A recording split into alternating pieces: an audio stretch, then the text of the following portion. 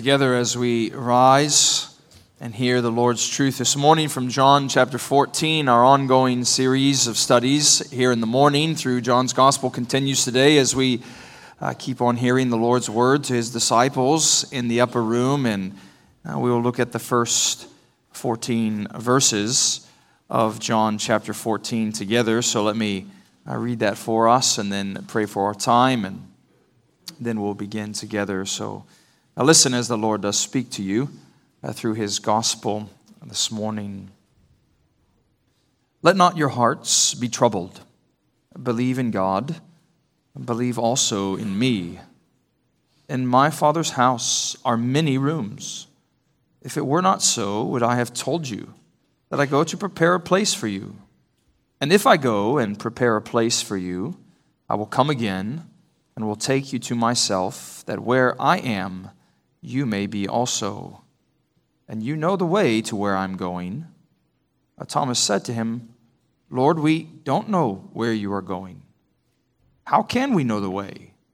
And Jesus said to him, I am the way, the truth, and the life. No one comes to the Father except through me. If you had known me, you would have known my Father also. From now on you do know him and have seen him. Philip said to him, Lord, show us the Father, and it is enough for us. And Jesus said to him, Have I been with you so long, and you still do not know me, Philip? Whoever has seen me has seen the Father. How can you say, Show us the Father? Do you not believe that I am in the Father, and the Father is in me? The words that I say to you, I do not speak on my own authority, but the Father who dwells in me does his works. Believe me that I am in the Father, and the Father is in me, or else believe on the account of the works themselves. Truly, truly, I say to you, whoever believes in me will also do the works that I do, and greater works than these he will do, because I am going to the Father. Whatever you ask in my name, this I will do, that the Father may be glorified in the Son. If you ask me anything in my name, I will do it. The grass withers and the flower fades. The word of the Lord stands forever. Let's pray once again. Lord, we are thankful that your faithfulness endures to all generations. And so we seek you today with our whole heart, and knowing that our comfort in our trouble is that your promise gives us life. And let the unfolding of your word today do give us light, that we might see Jesus Christ, our Savior, in whose name we pray. Amen. You may be seated. A church leader, a friend of mine, was recently telling me that he had a conversation with a counselor friend of his. And my friend told his friend, really asking him a question, what are the common reasons, most common reasons, for which people come to see you?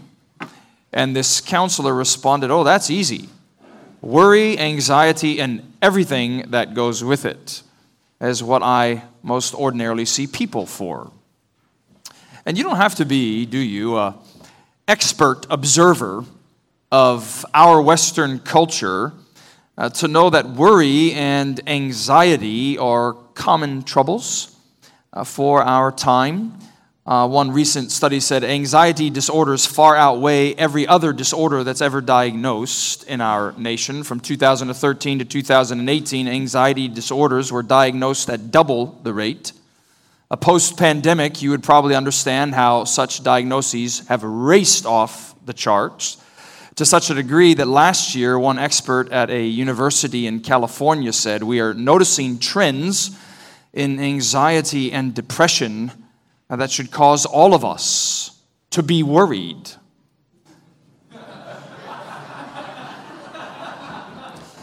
So you walk out of your home tomorrow, you enter, don't you, a world of worry. You go to your workplace, walk into your school, you come to a place with people living in an age of anxiety. And of course, you might understand how even the godliest of Christians aren't exempt from such troubles. Even the holiest of God's people struggle with worry and anxiety. I think what you need to understand is that Christian maturity is not found in the absence of such troubles. It's actually found more in your activity with such troubles. What do you do with the anxiety and the worry? So in an age of anxiety, a world of worry, what does Jesus have to say to such people?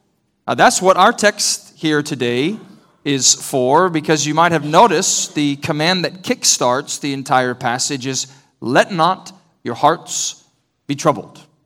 Everything that follows, and there's a bookend, reciprocal command that comes later on in the back part of chapter 14. Everything that follows today descends from that simple command. Let not your hearts be troubled. So students, you want to think about why is it that the disciples there seated at the table before Jesus are so troubled?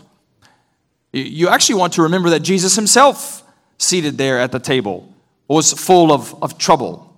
If you glance back to chapter 13, verse 21, you'll see John report that Jesus was greatly troubled in his spirit.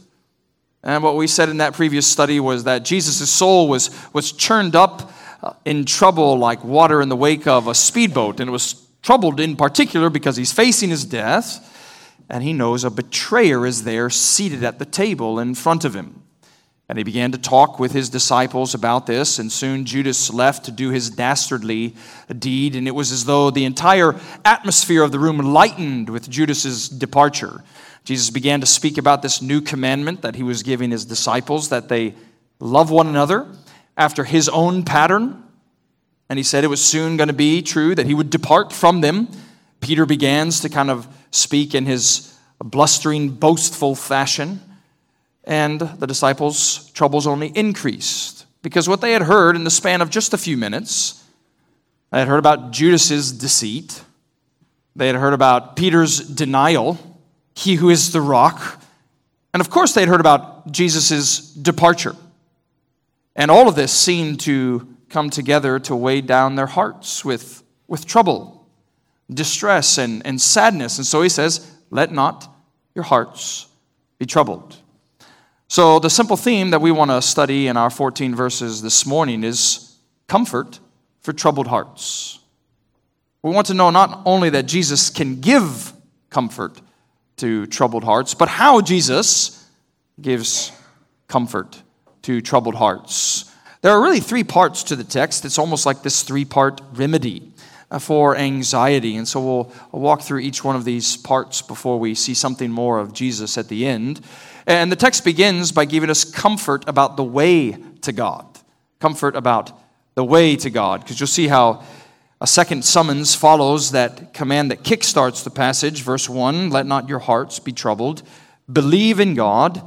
Believe also in me. Now, if you just pause right there, what you would understand is that Jesus is saying that the simple solution to trouble in the heart is me. Right? He says, don't be troubled. Just believe in me. Jesus says, Jesus is the answer to all of our troubles. But there's some interesting translation issues that go on with those commands at the end of verse 1, because you can take them, legitimately translate them as indicatives. You believe in me, and you also believe in God the Father. Or they could be, like the ESV translate here, as double imperatives. Believe in God, and believe also in me. Or you could translate it the way I think is best in context, is the first is an indicative and the second is an imperative. What does that mean, children? Jesus is probably saying something like here, you believe in God the Father. And the word order is important in the original. And in me also believe. You believe in God the Father already. And in me also believe. Because it's only in Christ that comfort can ever come to troubled hearts. And he knows that he needs to elaborate further and expand further on why they need to believe in him, namely for eternal glory, eternal grace. So he continues, notice verse 2, in my Father's house are many rooms. If it were not so, would I have told you that I go to prepare a place for you? So you need to understand something about that ancient context and when Jesus was living, largely as it related to family architecture, to get a sense of what he's talking about here with these many rooms. Other translations you might know would render it as, in my Father's house there are many mansions. The word just means dwelling place. In my Father's house there are many dwelling places. So the ancient world in which Jesus lived, it was much more connected in a familiar sense than ours is, certainly in America in our time and space. And so say, for example, that you had just gotten married, you were a son, and you took a wife. Well, what you would normally do is you wouldn't go build a house somewhere out there in the community or out there in the city. What you would do is you would build your own family's quarters directly attached to your parents' family's quarters. And as the generations continued on, what you would soon get is this family complex around which they were centered around this kind of family courtyard that united all of them. And so that's kind of what Jesus has in mind here, is that there's one family's house, but within that house there are all these dwelling places for each person. And he's saying that's what it's going to be like in the new heavens and the new earth. And so, children, maybe one way you can think about it this morning is, I'm sure a number of you will travel in the coming days and weeks for the holiday, perhaps to an extended family member's house, perhaps to your aunt and uncle's house, perhaps to your grandparents' house. And when you arrive at their house, I would imagine that they've prepared a room for you, a place of rest, a place of safety. And they've prepared it for you because you belong there. And what Jesus is saying to his disciples, and of course to us through the very gospel as well, is when the new heavens and new earth come, we'll find that he has prepared a place for us, those that belong to him. Because we belong to him, we belong there. But elevate it and amplify it further. It's as though you come into the heavenly dwelling place and you receive your room key, and you take it and go to the door, and you open the door, and you realize what he's prepared for you is genuinely a mansion dwelling place that far exceeds all imagination and comprehension, such as his grace and glory for his own. And so what Jesus says, this is what I'm going to do, this separation that you're getting ready to experience, it's namely for preparation, that you can be where I am. And so he says he's going to come back for them, and you'll notice in verse 4, he says, you know the way to where I am going. And Thomas says, hold on a second, Jesus, we don't know where you are going. Well, it may be simple and it's spelling out to you this morning in the text, but perhaps you can find some sympathy with Thomas there, that Jesus Christ has laid out before him very simple, sane reasons that they ought to have comfort in the midst of their trouble. And what Thomas is saying is, no, that actually is not comforting us at all, Jesus. That's only increasing the trouble and the torment. We have no idea where you're going. Why don't you just tell us where you're going? Maybe sometimes you read the Bible for comfort, and that's a good thing. And you come across truth that you know should be comforting to you. But somehow in your own ignorance and unbelief, it just only seems to increase the trouble, to stir up the anxiety ever further. And that very question that Thomas asks in verse 5, it is the occasion, it is the foundation, it's the reason for one of the greatest self-revelations that Jesus gives in all the Gospels. These famous words, notice verse 6. Thomas says, how can we know the way? Jesus answers, I am the way, the truth, and the life. So you want to notice a couple of things about these majestic words in verse 6. You'll notice that it's an expansive claim. I am the way. Without me, there is no going. I am the truth. Without me, there is no knowing. I am the life. Without me, there is no living. So why is it then that so many people in our world today wander around like lost sheep? They don't know Jesus Christ, who is the way to God. Why is it that so many people live in the world ignorant of the gospel as it's found in Jesus Christ? Well, they don't know Jesus, who is the truth of God. Why is it true that so many people lie and live dead in their sins? Because they know not Jesus, who is the life of God. It's not just an expansive claim, it's also an exclusive claim, because how does verse 6 end? No one comes to the Father except through me. I'm the only way to the Father's heavenly home. I am the only way to enjoy that place prepared for sinners redeemed by my mercy and grace. So when you think about that exclusive claim, students, here's perhaps a way you can do it. I was just remarking to a friend recently how it seems increasingly common as I drive down the highway throughout the week and, kind of glance out of the side windows, and I notice it seems like virtually everyone is driving down the highway with their phone positioned on their dashboard, set up to a GPS app to tell them where they're going. You might be one of those people, and that's totally fine. And if you're one of those people, you would know that when you put in the destination of where you're going, what tends to happen if your app is anything like mine? Well, it'll give you multiple routes how to get there. Here's the route with tolls. Here's the route without tolls. Here's the route that's got the fewest miles. Here's the route that's the fastest. Here's the route that's the straightest. Here's the route that takes you through the back way with more scenery and perhaps less traffic. There are many ways that you can get to the destination, is what the app says. Well, Jesus is telling us here, isn't it? There is one way to get to the destination that is grace and glory in the Father's house. There is one way to get there, and I am that way. And of course, to the disciples there was meant to be great comfort. There's one way to get there, and I am right here. I am that way. But understand that even through the Word and Spirit this morning, it's meant to be that gloriously simple to you. Comfort about the way to God is He is the way, the truth, and the life. But He doesn't leave His disciples only there. There's another part of His remedy for such trouble, worry, and anxiety, which is comfort from the works of God. Because you see what He says in verse 7, you know me, you know the Father. You've seen me, you've seen the Father. And again, Philip simply says, displaying some of the ignorance in the disciples in that moment, he says, Lord, show us the Father, and it is enough for us. Philip seems to think that his request it's humble. We're not asking for much. Just show us the Father. He probably thinks his request is rather biblical too. He might have in the back of his mind that story in Exodus where Moses comes to Yahweh and says, show me your glory. We know from other places in the New Testament that Jews at this time were always looking for signs and wonders. And Philip is saying, we don't need much, Jesus. Just show us the Father.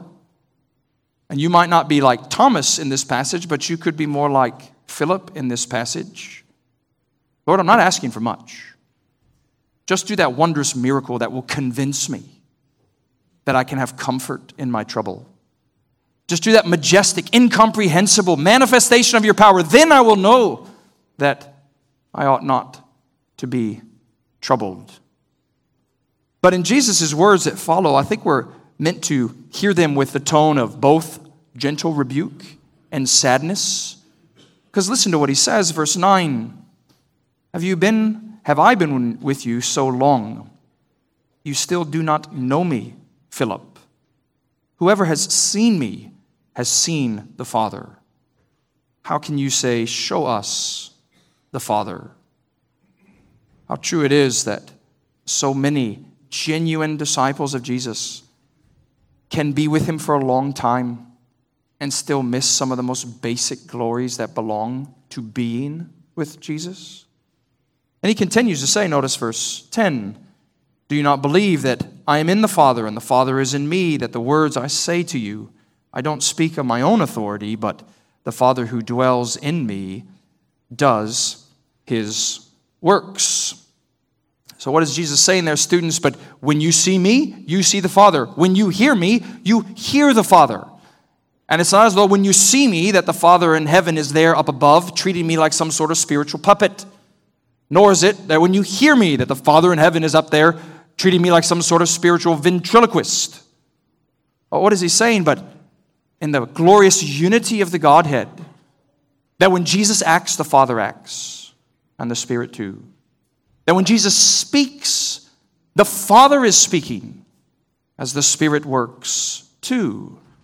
And it's those works that he's calling them to remember, to reflect on, these manifestations of his messianic identity that we had talked about in so many parts of the book of signs that belongs to John's gospel, but in a way that's altogether It's genuinely amazing to me. In verse 11, his love for the disciples is such that he goes on in verse 11 to say something he's actually already told the Jews and the Jewish leaders many times.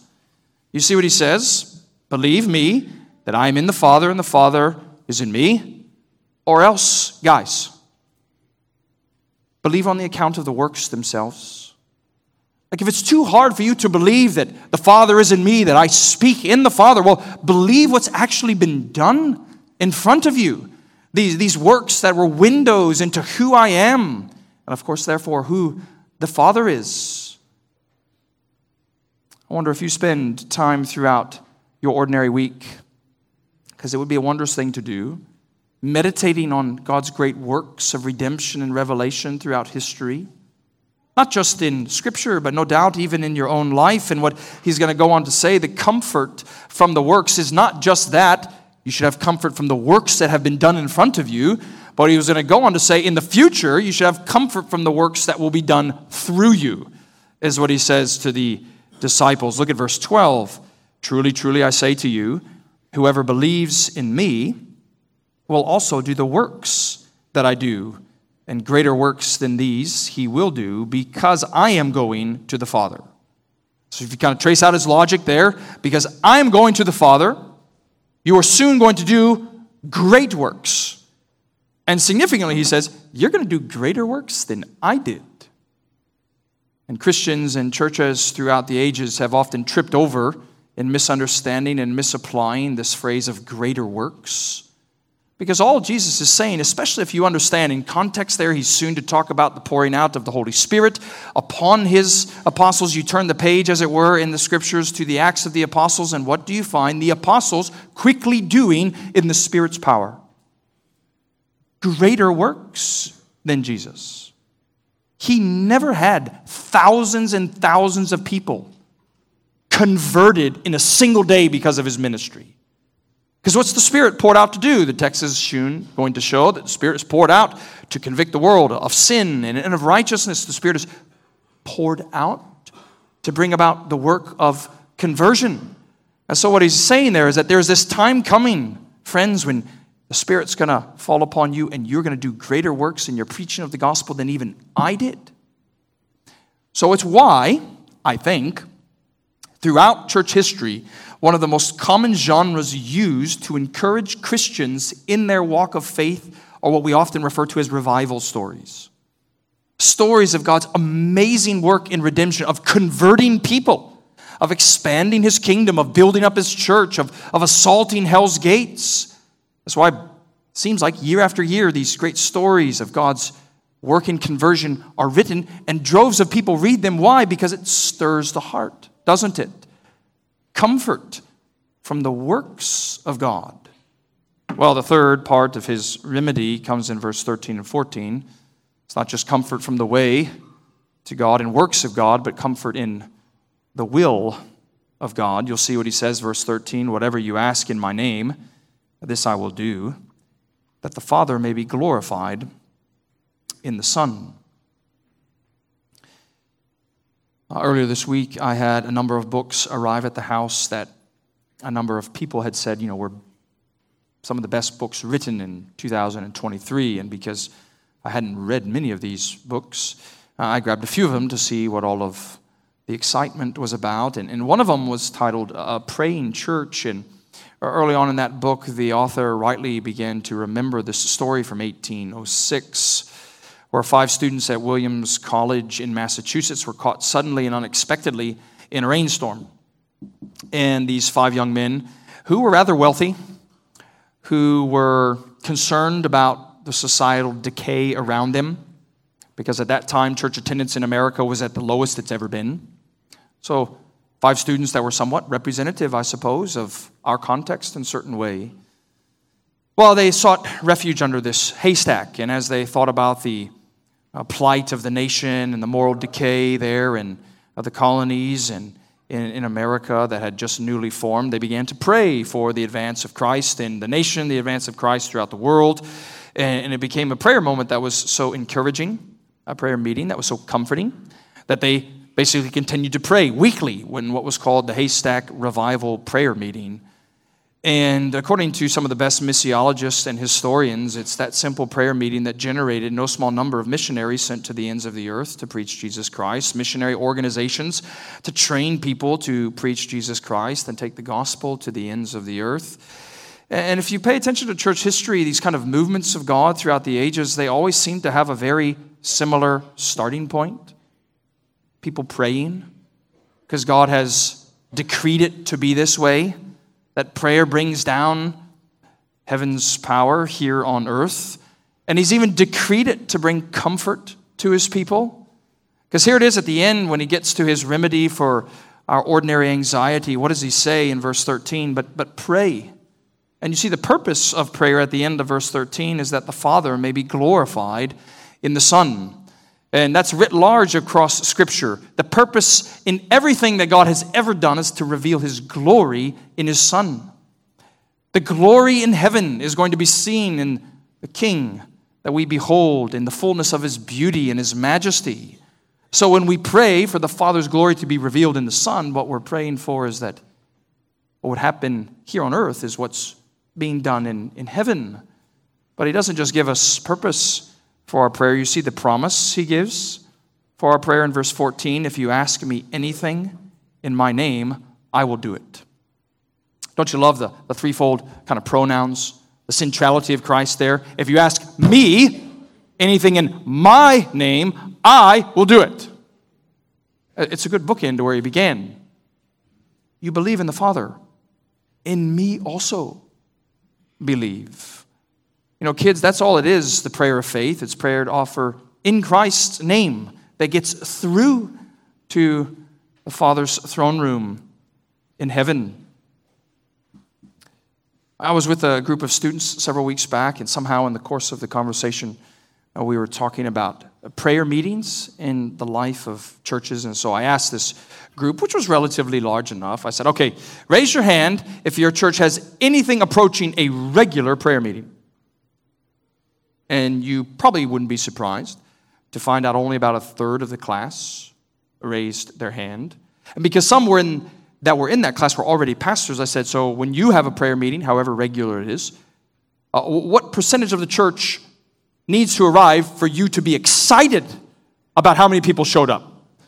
And they basically said something like, if we get 25% of the church, somewhere to a third of the church show up for the prayer meeting, we are tickled pink. That is the best news ever if 1 out of 4 church members want to pray.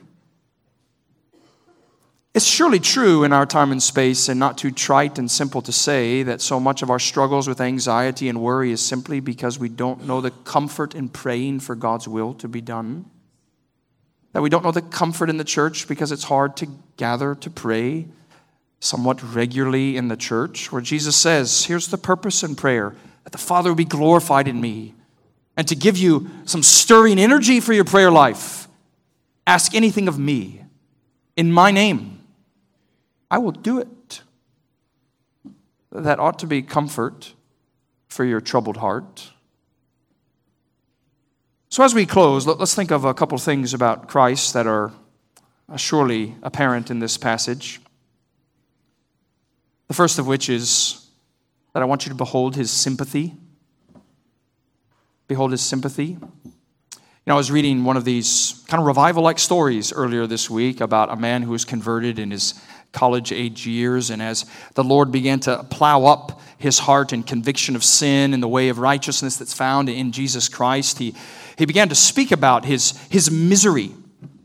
And he said, my misery was namely in this, that as I was thinking through the reality of Christ as Savior and the way of salvation that's only found in him, my misery was that I was friendless.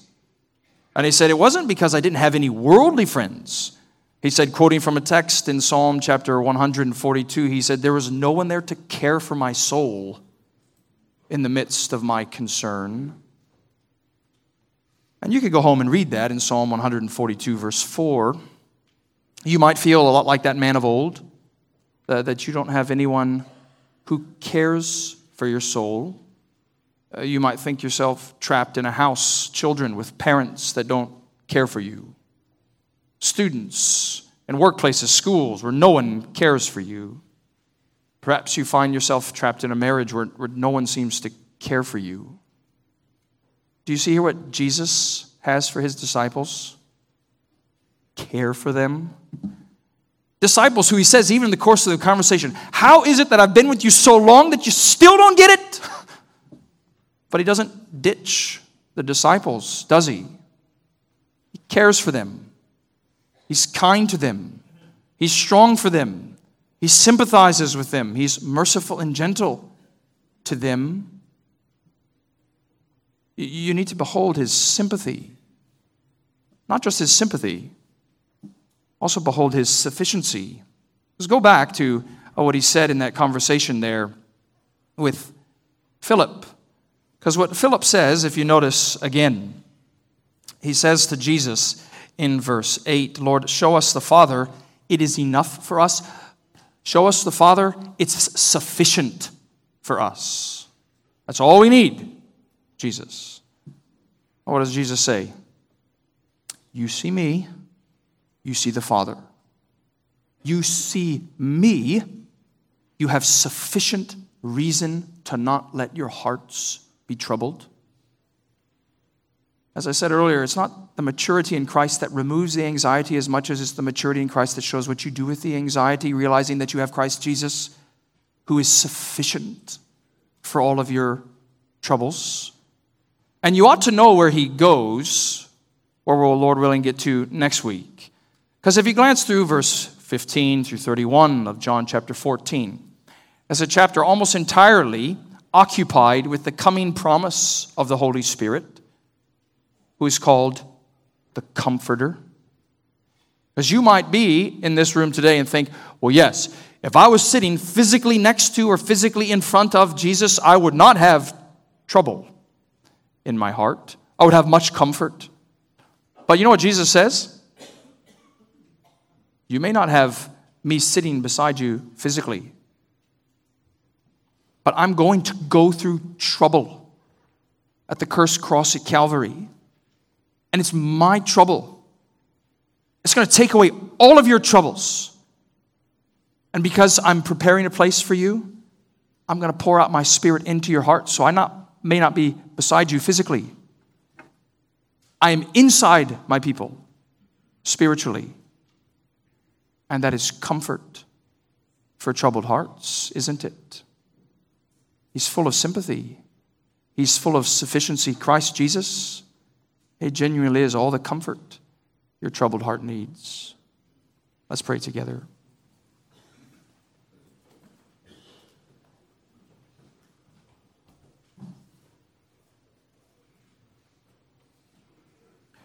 Father, we do ask for the comfort that's a promise to us in Christ, to surround us, to envelop us, to minister to us, that we would cast our burdens upon you, that our faith would find its anchor in Jesus Christ, who has taken away all trouble, that we might live in full freedom and forgiveness. And minister that grace to us, we pray, in Jesus' name. Amen.